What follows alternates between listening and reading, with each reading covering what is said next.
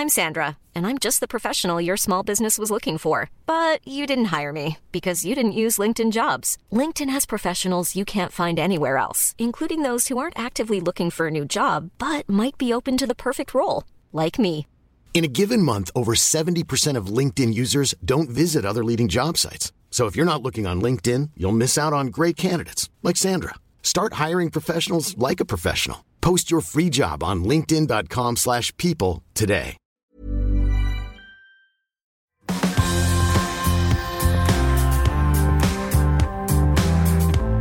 Hi everyone, my name's Dev Raga. This is My Millennium Money Professional. I'm your host, and this is part 2 of the series Getting into Medical School. I've got a couple of guests who are co-founders of Mission Med. We've got Matt, who's actually a medical student at the moment, and we've got Jason, who's a practicing GP physician and also subspecializing in allergy and cosmetic medicine. And he's gone through the whole process, and they're business partners. And we don't have the third co-founder, which was Mukund. So hello, Mukund. I never got to meet you, and he couldn't join us tonight. Now, we'll get sort of continue on in this episode. So let's get started.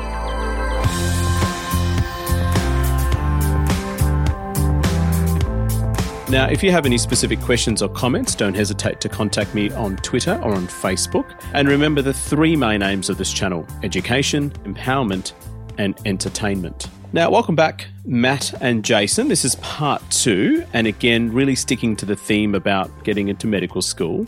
Now, getting into medical school in Australia has traditionally been very, very competitive. And I remember doing some statistical sort of analysis at the time when I was a young medical student, and it turns out to actually get into medical school in Australia is very similar and very competitive as getting into medical school in Harvard or getting into medical school in Stanford or Oxford or Cambridge. So maybe I'll start with Jason first. Why is it so competitive? And do you think it's a supply problem in terms of there's not enough seats of medicine in Australia? Or do you think it's a demand problem where basically the demand for medical school places has risen significantly? Yeah, that's a very interesting question. I think it's probably a mixture of both. I know that doctors in Australia, look, from a financial point of view, from a job security point of view, I think we do pretty well comparatively to a lot of other countries out there. And I think being also first-generation immigrants, or like my parents were first-generation immigrants, and me actually myself being a first-generation immigrant, there was a lot of emphasis on finding a job that's secure, finding a job that pays well, so that you can kind of build your future in a new country. I think that element has also caused an increase in demand for these kind of, or for medicine as a profession, really, because Australia being a very highly immigrant, has quite a high immigrant population as well, especially from countries where my parents didn't come from a very high socioeconomic background. So definitely they encourage their kids to go into fields where they would succeed in the future. I guess in terms of supply, definitely, I mean, the demand definitely exceeds the supplies, given that really you have so many students applying for medicine through the UCAT, and then that has to be cut down in the interview process, and then finally the offer process. So only, if you look in the statistics, only really about 1 out of 3, 1 out of 4 students who actually get to the interview process actually make it into medicine.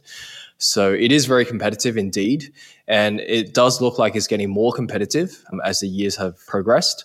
So I guess that's my thoughts on it at its current state. What about you, Matt? Why do you think it's so competitive? I mean, you're actually a medical student, so you'd be thinking about your entrance process and what you had to do to get in.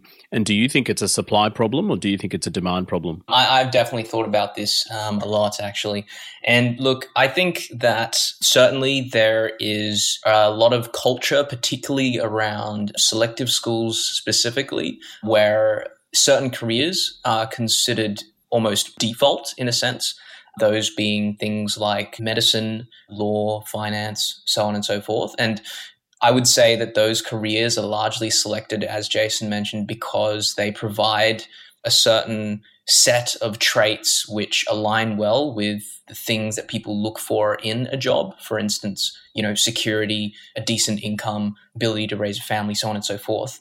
So I'd say there's definitely demand, and like Jason said, the demand exceeds the supply. However, there's something, and look, I'm not going to harp on about the supply problem, but I think there's an interesting point to be made that in Australia, we actually do have a GP shortage. And so that's part of the reason why the Australian government has been kind of really pushing starting a lot of new medical schools. I mean, most recently, I think they did start a new medical school. I think it was CQU that was a new one.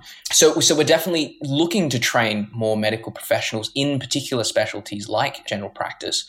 And so I find that mechanic kind of interesting. That's an interesting sort of take on that.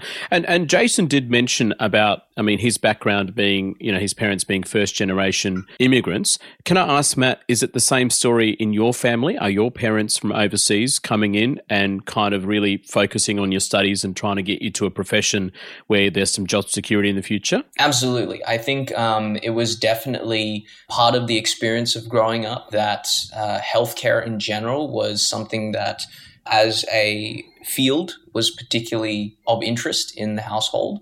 That being said, though, my dad came from more of an engineering background. And so that's why I've always been interested in programming and code as well. And I think I've found a very nice way to combine two passions I have. So I'm actually quite happy where I've sort of ended up in this particular situation. And also sticking to that theme then, and again, you're a medical student at Sydney University. I mean, how many medical students are there at Sydney Uni? What's the number there like? Yeah, this year is actually a particularly large cohort. I think there's 300 people in my cohort at the moment, and people from very diverse backgrounds. Like, I think I met a father of 4 kids who was very interesting to talk to. And then some of my other friends who have come from undergraduate with me, some who had done computer science in undergrad, some who'd even worked in sort of venture capital. Yeah, lots of different people going into the medical degree now. How interesting. And in terms of obviously, I'm Australian as any other Australian, but my ethnicity is of Indian background. What's the multiculturalism like in medical school at Sydney University? Does that reflect the diversity that we have in the general population? Oh, yeah, absolutely. I actually find it lovely that in the USyd postgrad program, we have quite diverse cohort and very lots of different cultures, and it's very interesting to learn about how different cultures approach medicine in slightly different ways and the views they have, because we have all in-person lectures and forums now post-COVID, which is amazing. And you get to hear some very interesting perspectives from different people, even international students as well. A lot of them from Canada, from the US, from Hong Kong and lots of other countries. That's fantastic. That's actually very pleasing to hear. And I think that's the way I would see the medical community is we're a very diverse community, healthcare sector especially. And it's nice to know that the entrance process is also keeping with that diversity. Now, sticking to more of a money topic, right? I mean, back to you, Jason. You did mention that the incomes of doctors in general, on average, are higher than non-doctors, and there's no beating around the bush. We do generally well. We do have some challenges in that, particularly with what's happening in the healthcare industry across the board in Australia, particularly in the field of general practice. But generally speaking, we do reasonably well. Personally, Jason, do you invest, and what sort of principles do you have? Any tips for your GP cohort that's listening? So I was actually one of the original listeners of Dev Raga when he started his podcast. So I definitely have taken some on board some of your advice, Dev. So I definitely appreciate that. Thank you very much. So definitely been investing in ETFs, managed funds, the last couple of years. So I dibbled and dabbled a bit in, I think it was called Raise, but now they've rebranded to Acorns. I've also invested a little bit in Spaceship, and now I've kind of moved to more ETFs and managed funds now. Also recently, I invest my time and also a bit of money into my businesses. So I do part own my GP clinic, also part own or co-founded Mission Med. I've now kind of started looking into startups and doing a little bit of angel investing. Given my work in the health tech field, I thought that potentially there could be some, fingers crossed, unicorns in the making. But we'll have to see how that turns out, or it could eventuate to dust. Who knows? And also a little bit of property investing as well, because the property market in Australia, we have a very stable economy. Our property markets are very hot, especially in Sydney, but also in other states. There's a lot of, I guess, stability in the property market as opposed to other investment types. So definitely have a little bit of investment there as well. So that's how I invest my money currently. And I also forgot to mention, make sure you invest in yourself as well. So definitely doing a lot of education courses to upskill, especially in my practice as a subspecialist as well. Well, that's interesting. I mean, income diversity, you've got your hands in all sorts of pies there. I mean, you're a GP clinic owner, you're a practicing physician, subspecialist in general practice. You've got various businesses, and now you're going into angel investing. Plus, you've got the ETF side, and plus you've got the property side. So I think that's ultimate diversification. And I have to say, I don't own any big companies. I'm sort of sole owner of an education company on the side, which doesn't really make much money. But that's really fascinating. Now, what about you, Matt? I mean, what do you do? Do you work at the moment as a med student? I mean, how do you make ends meet in terms of income and expenses, or do you live with family? Tell us a little bit about your story about that. I still live with my parents at the moment because they've been nice enough to kind of let me stay. And before I started medical school, I did work part-time. I was a tutor for physics at a coaching center, which I absolutely loved. And I also worked in a health tech startup for about a year or so. And that was extremely rewarding and very, very educational for me. In terms of like how I invest my money, I mostly just do ETFs. It's something that I can just set and forget. I think I would say my father probably does more share trade investing than I do. So definitely don't do too much in that place because I've got my hands full with Mission Med and a bunch of other things. Right, that's interesting. And look, it's all about the principles, isn't it? I mean, what I'm trying to convey to the med students that may be listening, or even aspiring year 10, year 11, year 12 students, or even junior doctors is, yes, it's important to focus on your career and yourself, but also as the money comes in, make sure you just pay a little bit of attention, because you'd be surprised how many doctors that I speak to that are in their 40s, 50s, and sometimes early 60s who just haven't put that effort in. And it's lots of regret when they get 10, 20, 30 years down the line, and sort of a lot of regret about where their money went. And life happens, and it's actually quite easy to lose perspective of time. And then 20 years down the track, you're a physician or surgeon or a GP specialist, and all of a sudden you just don't have that net worth that you probably should have, given the amount of income that we generate as doctors. So that's interesting. Now let's talk a little bit about scholarships. Maybe Jason, start off with you.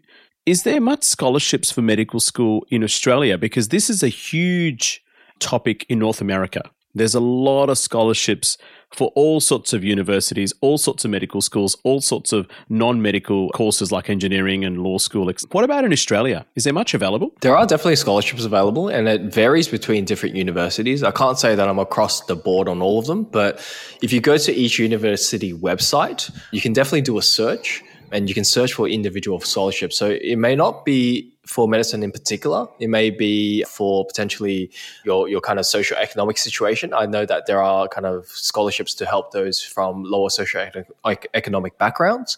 There are also scholarships with, other kind of caveats attached. I'm sure Matt has looked into this a little bit more than me, so potentially he could elaborate a little bit more. Yeah, absolutely. Would love to. Look, I think when I was applying, I did a very, very rigorous and thorough search through scholarships.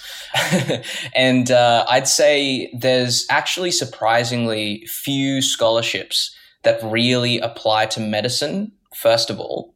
So most scholarships you will find in Australia tend to apply more to degrees, and they have this thing which says exception medicine. But that is for applicants who are not disadvantaged. So for applicants who are in some sort of socioeconomic disadvantage, or they might be rural or regional, or they might be from Aboriginal or Torres Strait Islander heritage, then in that situation, there are plenty of scholarships available, rightfully so. Now, for students who do not fall under those categories, there are also academic-based scholarships, some of them which require you to achieve an ATAR or equivalent of 99.90, some of them which require an ATAR equivalent of 99.95. And those, I believe, UNSW has a Scientia scholarship, and I think UCID has the Chancellor's Scholarship, and a bunch of other universities like Melbourne, Monash also have Chancellor's scholarships as well. So there's definitely those out there, as long as you look. So I think that's probably what I'd say on that. Sounds like there's no central place where, aspiring students can actually do their research. Sounds like, Matt, you had to go to individual sites and sort of collate that information. Is that right? Definitely. It's very much a self-driven sort of search for that information. There might be websites that collate that information now. There certainly wasn't when I was applying. And so I really had to go to different websites and find it for myself. And when I was applying for medical school back in the day, I found the same thing. A lot of these scholarships had this exception that doesn't include medical school, which is very, very strange in Australia. And of course, they do have scholarships for people of disadvantage, financial disadvantage or social disadvantage. But in terms of academic excellence, there doesn't seem to be much out there. Now, sticking with you, Matt, HECS or help debt. Do you know how much are you paying now? I mean, when I say paying, you're probably paying up front or maybe afterwards. What is the cost to you to do medical school in Australia on a per year basis? Yeah, it's going to depend student to student, but I'm currently in something called a Commonwealth supported place, which means that the large part of my education fee is covered by the Australian government, and thank God for that. And so as a result, I only pay a contribution amount, which is about $12,000 a year. And then with that $12,000 a year, I can put that on a HECS loan, which allows me to pay back that money later on down the track after I either decide to pay it back or I'm above a certain income threshold. No, I was going to say $12,000 a year. Now, when I did medical school, it was close to $6,000 a year. So that's doubled. And what you're saying is it's $12,000 multiplied by 4 or 5 years. So you're looking at really, $50,000 to $60,000, $70,000 debt by the time you finish medical school. Whereas just 10 years ago, maybe 15 years ago, you're looking at about a $30,000 to $40,000 debt when you graduate medical school. So that's interesting. I didn't realize it was that expensive. Probably has risen, perhaps due to maybe more demand and also because of inflation in general. And look, I certainly don't envy international students who have to pay far more than that. I think international students pay something like $70,000 to $80,000 a year, which is substantially more because they aren't Commonwealth supported. Okay, so that's, again, significant costs. That's per year plus their boarding, plus their cost of living, etc. Is there a way that Australian citizens and residents can actually pay medical school, which is not really Commonwealth supported, like so-called full fee paying medical school places? Matt, is there such an avenue? Because other countries have that. Do you know much about that? Yeah, definitely. I believe there are a couple of universities that offer medical places for full fee paying students, as you mentioned. One of those universities, for instance, being Bond University. And the yearly amount is quite similar to how much an international student would pay. But that allows Australians to go through the medical school, not necessarily having a CSP or Commonwealth supported place, but still able to go through the medical school process if getting a CSP proves to be a bit more difficult. And does that mean that the students that go through that process where they just pay, I assume they still have to write the UCAT, and I assume they still have to have an interview if the university has an interview process, and I assume they still have to do year 12. It's not as if that they can, get into these medical schools without actually having decent marks and not doing well in UCAT and stuff. Am I right? Absolutely. They work as hard as everyone else to get into the medical school. Their entrance criteria is quite stringent. In fact, they go through psychometric testing, which is something that not other universities that do CSPs don't necessarily have, which I think is actually quite interesting that they do that. So back to you, Jason. You've gone through medical school, and can I ask, were you CSP funded? Were you Commonwealth supported place or? Yeah, I also managed to get a Commonwealth supported place. I think my fee was about $10,000 per year from memory. And that's 4 or 5 years. So you're looking at about $50,000 when you graduate. And here you are as a GP specialist. Is it worth it? I mean, $50,000 a year as debt when you graduate is quite significant. It's too late for Matt now. He's well and truly into medical school, but I'm an aspiring student and listening to this podcast. Is that something I should be worried about? Look, again, that's a very good question. I think from my perspective, I knew the income earning potential of a doctor later on. So I think 50 grand, probably not so much. But if you extrapolated that, if I was paying a full fee place, I think that's when you have to start to question whether it becomes worth it for you, because I think 50 grand is still quite reasonable to pay off. I believe I paid off my HECS last year, but that was a pretty hefty tax bill. But when you're looking into the 200 or 300,000 mark, purely from a return on investment point of view, potentially it may not be as worth it.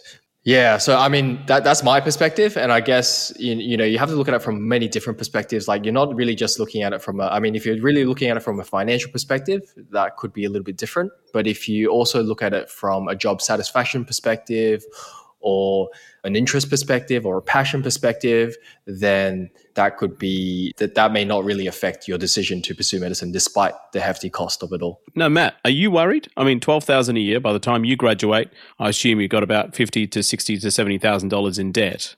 What are your thoughts about all this? And look, Jason put it really well. I think most people would say that if you looked at a medical degree as a financial investment, you would be a very poor investment manager in general. There are many other jobs, I think, that pay far better for the amount of effort and hell you put yourself through.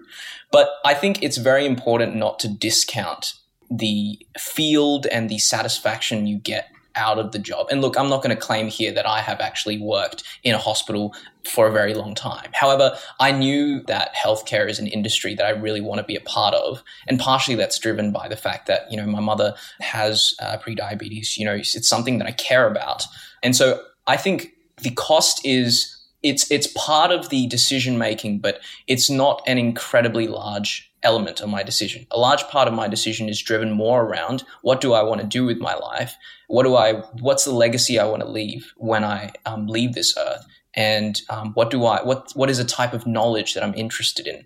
I had many, chances where I could have just dipped into quantitative trading because I did a data science degree, or I could have gone into insurance and did an actuarial thing and made, a stack of cash and then retired. But I think I wouldn't have gotten the same sense of satisfaction, and I really enjoy what I learn. So that has played a big part in my decision. That's a very good answer. It's a very interesting answer. And on that note, we're going to take a quick break. And when we come back, we're going to finish off this episode, talk a little bit about private school versus public school, selective school versus non-selective school.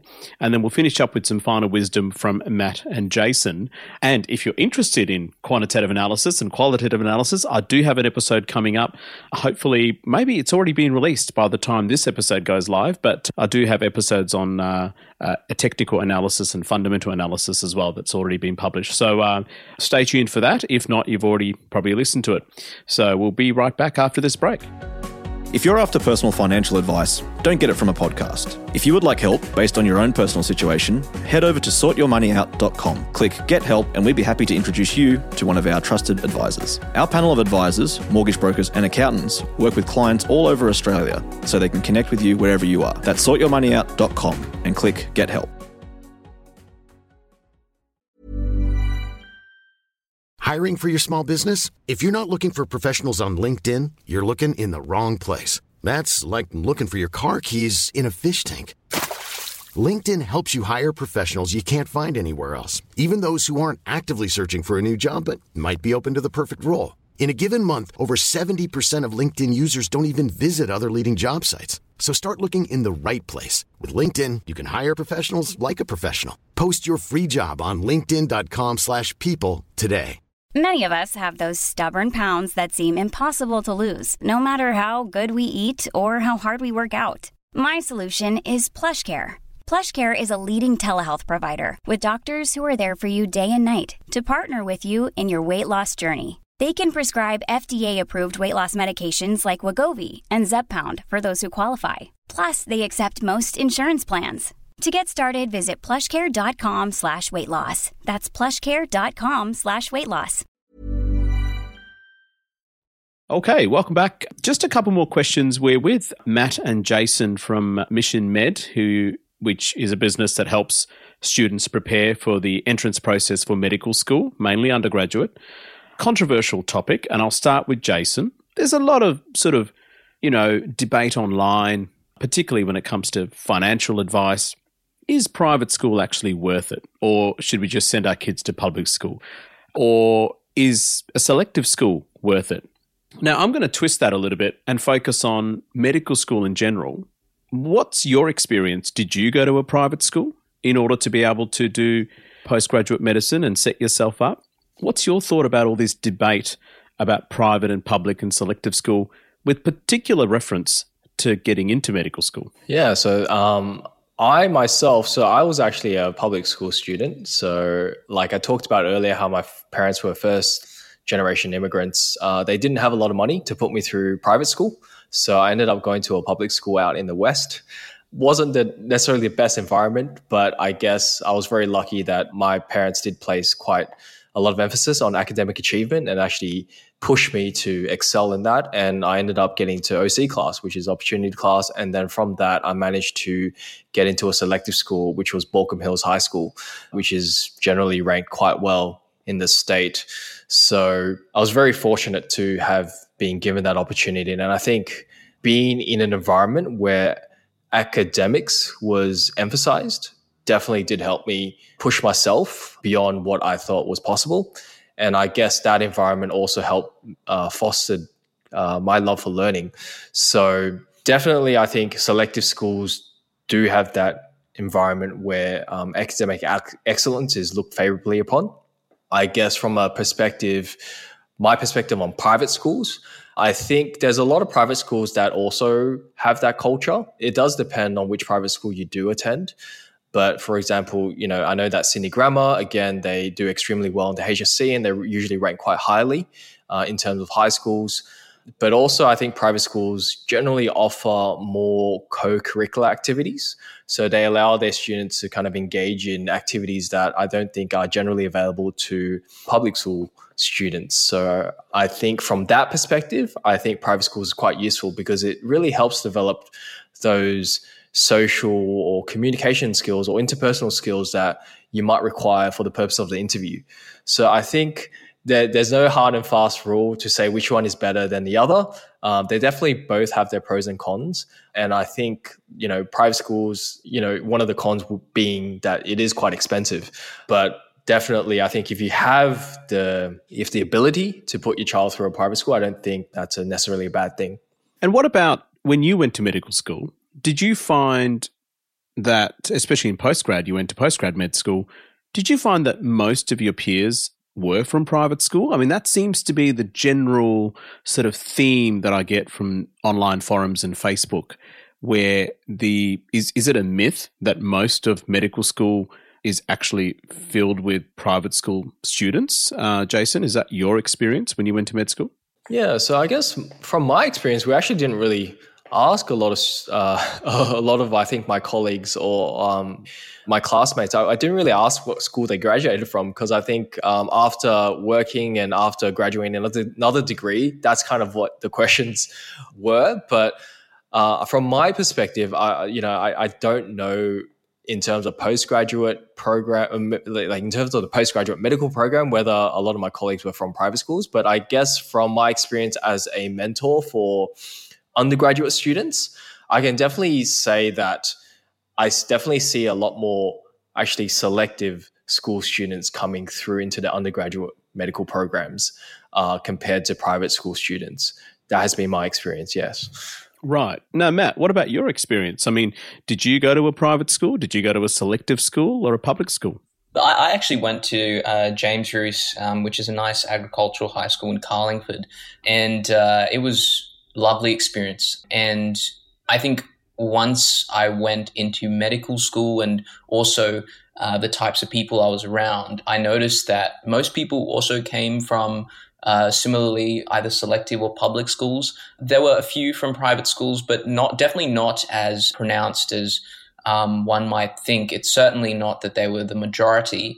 And look, this might also stem from the fact that there are less private schools than public schools in general. So perhaps if you were to break it up proportion-wise, proportion contribution from a private school, maybe you would see a larger number of students per school from a private school, but that's getting into the semantics of it. In general, no, is the answer. Interesting, yeah. I don't know whether there's any official data on this, and it'd be interesting, for people to publish, data on this. It doesn't have to be about medical school; it can be about any sort of school. Or I'd be very, very interested to find out. And I guess, look, I mean, here's my take. I went to public school. Shout out to public schools in Adelaide, and 11 of my peers are now doctors from that same school. Now, it turns out that particular school did well in high school. It was relatively academic. We were generally pretty good at sport as well. It wasn't a selective school. Selective schools in Adelaide weren't really a thing when I went to high school there. Certainly is a major thing in Melbourne and Sydney, I notice. I suppose in my cohort of medical school, yeah, a lot of them did come from private school. I don't know if there's enough data to support that if you went to private school, you're more likely to get into medical school. But as Jason did allude to, you do have a little bit more opportunity in terms of extracurricular activities and co-curricular activities. The facilities are definitely better. And it also depends on which suburb that you go to, your public school or private school, because in Melbourne, it really depends. Whereas in other cities, like in Adelaide, it kind of didn't really matter when I was growing up, whether you went to private school or public school.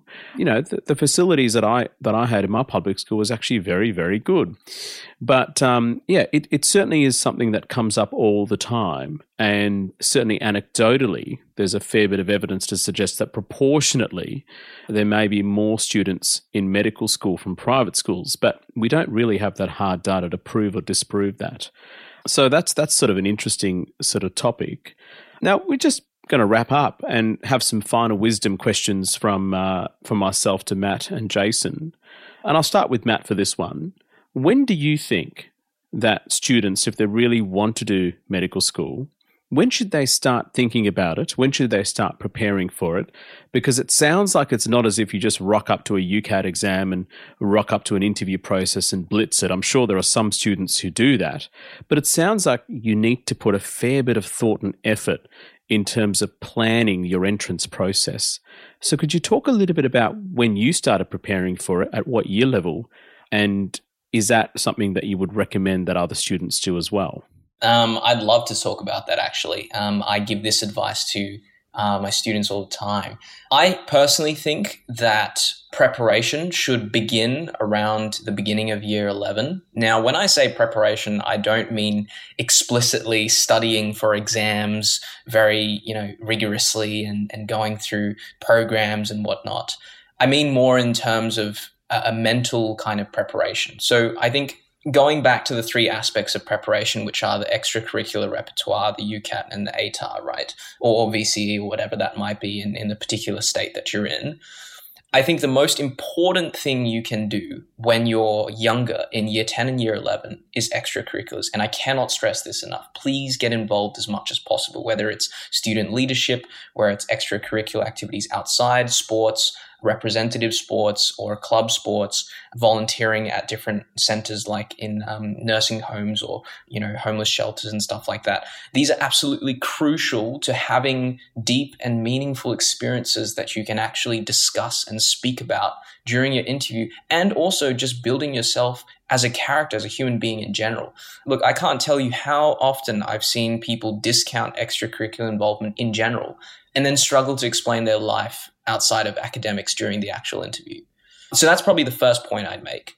And then the second point I'd make is for early birds, UCAT preparation should really begin around July in year 11 to give you at least a year to prepare, because the test is sat in year 12 in June to July. And the reason why I say that is because the UCAT is incredibly competitive. The scores keep rising each year, the cutoff for 99 percentile. So really, you need at least a year to get used to the test. So that's what I'd say on the UCAT side. And then finally, on the ATAR side, I'd say, look, take year 11 seriously. A lot of people don't, but it's a very, very important opportunity for you to find out what learning style works for you. I wasn't very special in year 11. I didn't perform particularly well, but I did figure out how I made content stick in my head. And that was from first principles learning. I understood the why. I never accepted just memorizing something. And that worked really well for me. In year 12, that's when it started to matter. And in year 12, I state ranked both physics and chemistry. So clearly something worked. So look, I think that's probably generally my advice across those three aspects of the medical entrance process, and hopefully people find some of that useful. And just sticking with the undergrad process here, Matt, in terms of the three pillars, which is the Year 12, the UCAT exam, and also the interview, do they sort of have a weightage on that? Do they say that Year 12s are weighted this way? How important is a very good Year 12 mark as opposed to a very good UCAT mark as opposed to an interview mark? I mean, interview is obviously the last sort of stepping stone prior to med school. What's your thoughts on that? That's an excellent question. And it varies between universities, which is what makes the application process so complicated. In UNSW, UCAT interviews and ATARs are weighted evenly, 33.33% each, right? In some other universities, the UCAT and the ATAR are only used as thresholds, upon which the only thing that then determines whether you get a medical offer or not becomes 100% the interview. And then in some universities, there is no interview and it's just a UCAT and an ATAR.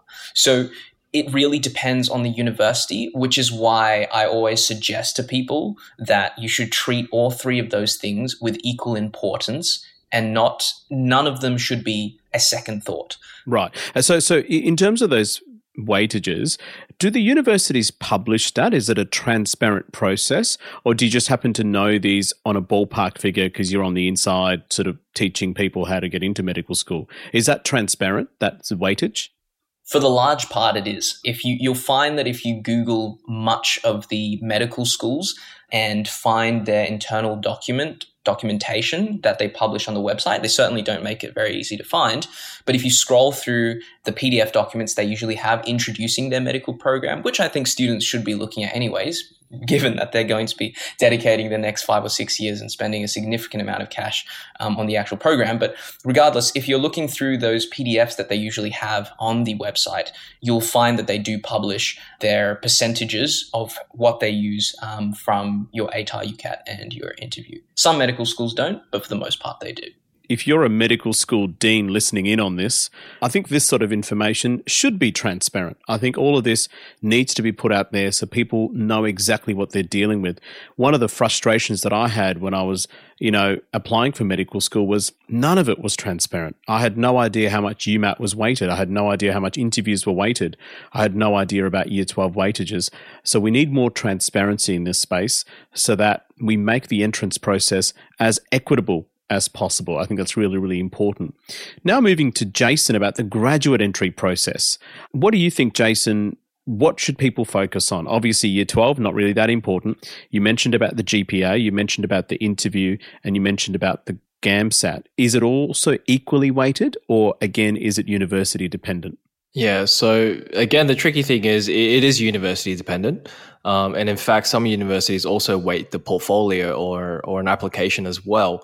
So definitely you need to be concentrating on all three aspects. And I think going back to Matt's point about finding a learning style and actually developing that and actually knowing how best to kind of study is probably going to take you a lot further in terms of doing well for the GPA, GAMSAT as well. Yeah, so I guess it's actually quite similar to the undergraduate process in the sense that these three components are all used, or certain parts of those three components are used for the final interview medical school offer. Right, okay. And look, it sounds like medical school entrance process is a journey. It's not just one thing. It's I mean, most of the other university courses out there, most of the other, non-university diplomas and all that sort of stuff out there, they may just focus on one thing, and that could be just your Year 12 mark.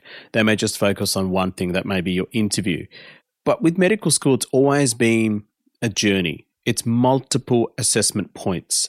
They're not just looking at one thing. They're looking at you as an individual. They're looking at your academics. They're looking at your interview performance. They're looking at your extracurricular activities, your applications, your portfolios.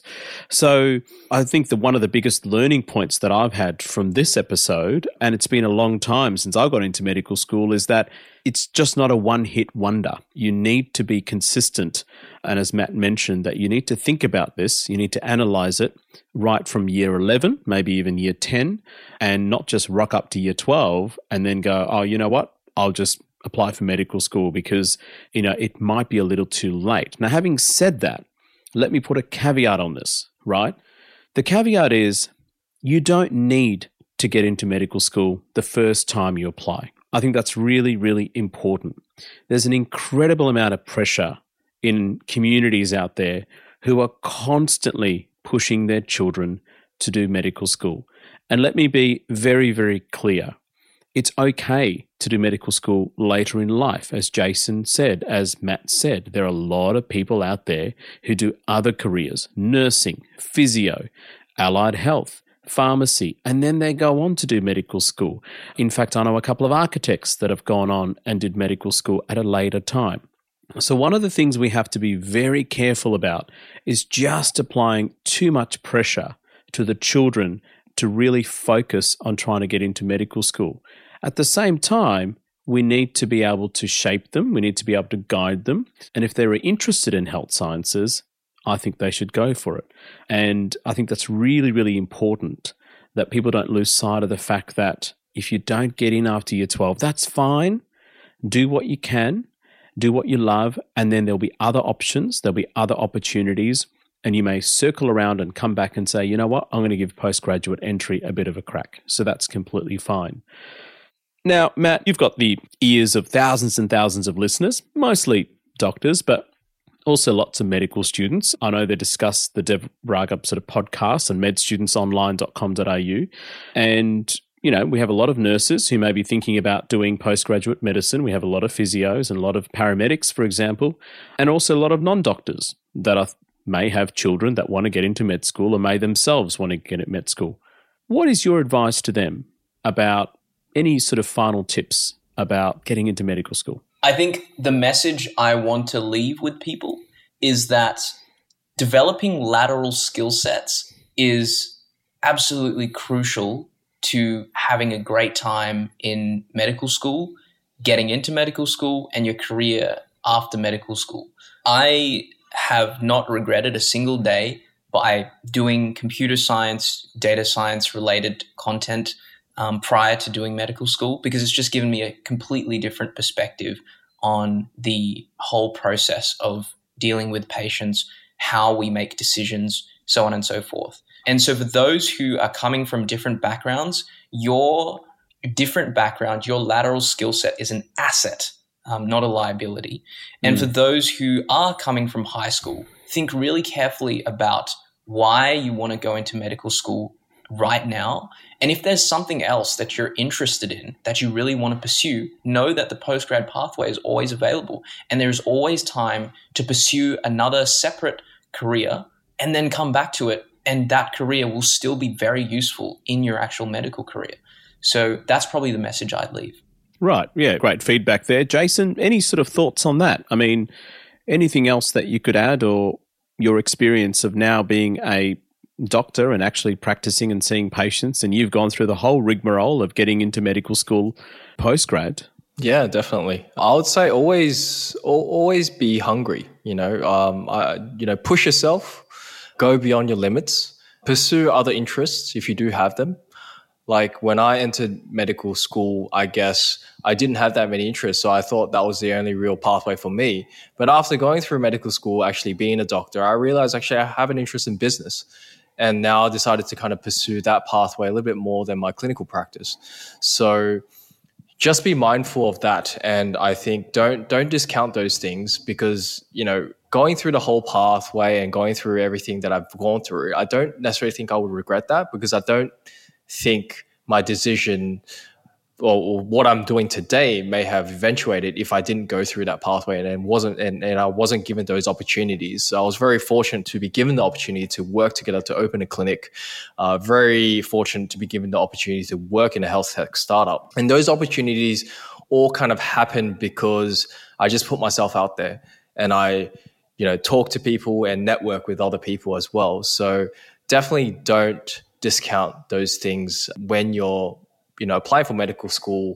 And the other thing that I'll probably say is don't give up too easily. There's been many cases where I've seen students not succeed the first time. I mean, certainly for me, I didn't succeed on my first try.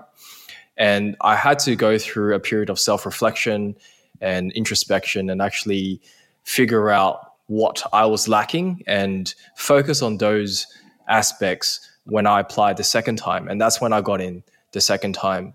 So don't feel like if you don't make it the first time, that's it. Like Dev has said, really look deep inside and have a think about what happened, what you could do better, and apply those principles to your everyday life and reapply next time.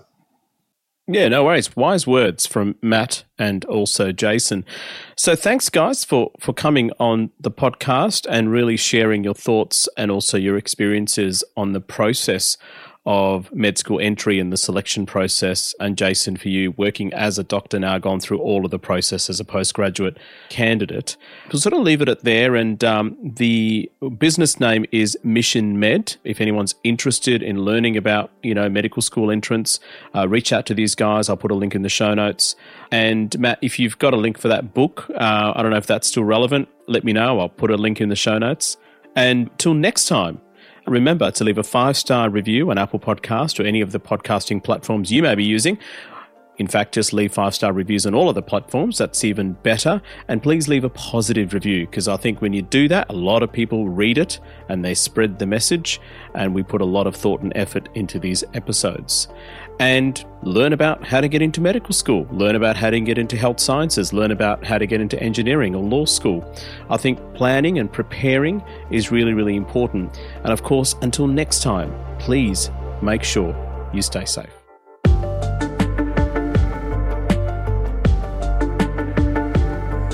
We acknowledge the Awabakal people, traditional custodians of the land on which our studio sits, and pay respects to their elders past, present and emerging. We extend that respect to Aboriginal and Torres Strait Islander peoples who may listen to our podcast.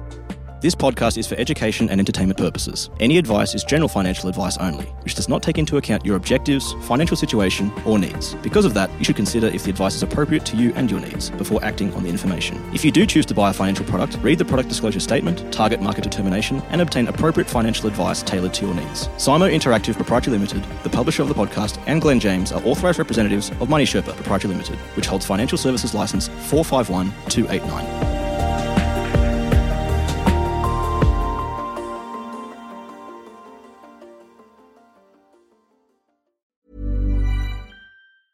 Mom deserves the best, and there's no better place to shop for Mother's Day than Whole Foods Market. They're your destination for unbeatable savings, from premium gifts to show-stopping flowers and irresistible desserts. Start by saving 33% with Prime on all body care and candles. Then get a 15-stem bunch of tulips for just $9.99 each with Prime. Round out Mom's menu with festive rosé, irresistible berry chantilly cake, and more special treats. Come celebrate Mother's Day at Whole Foods Market.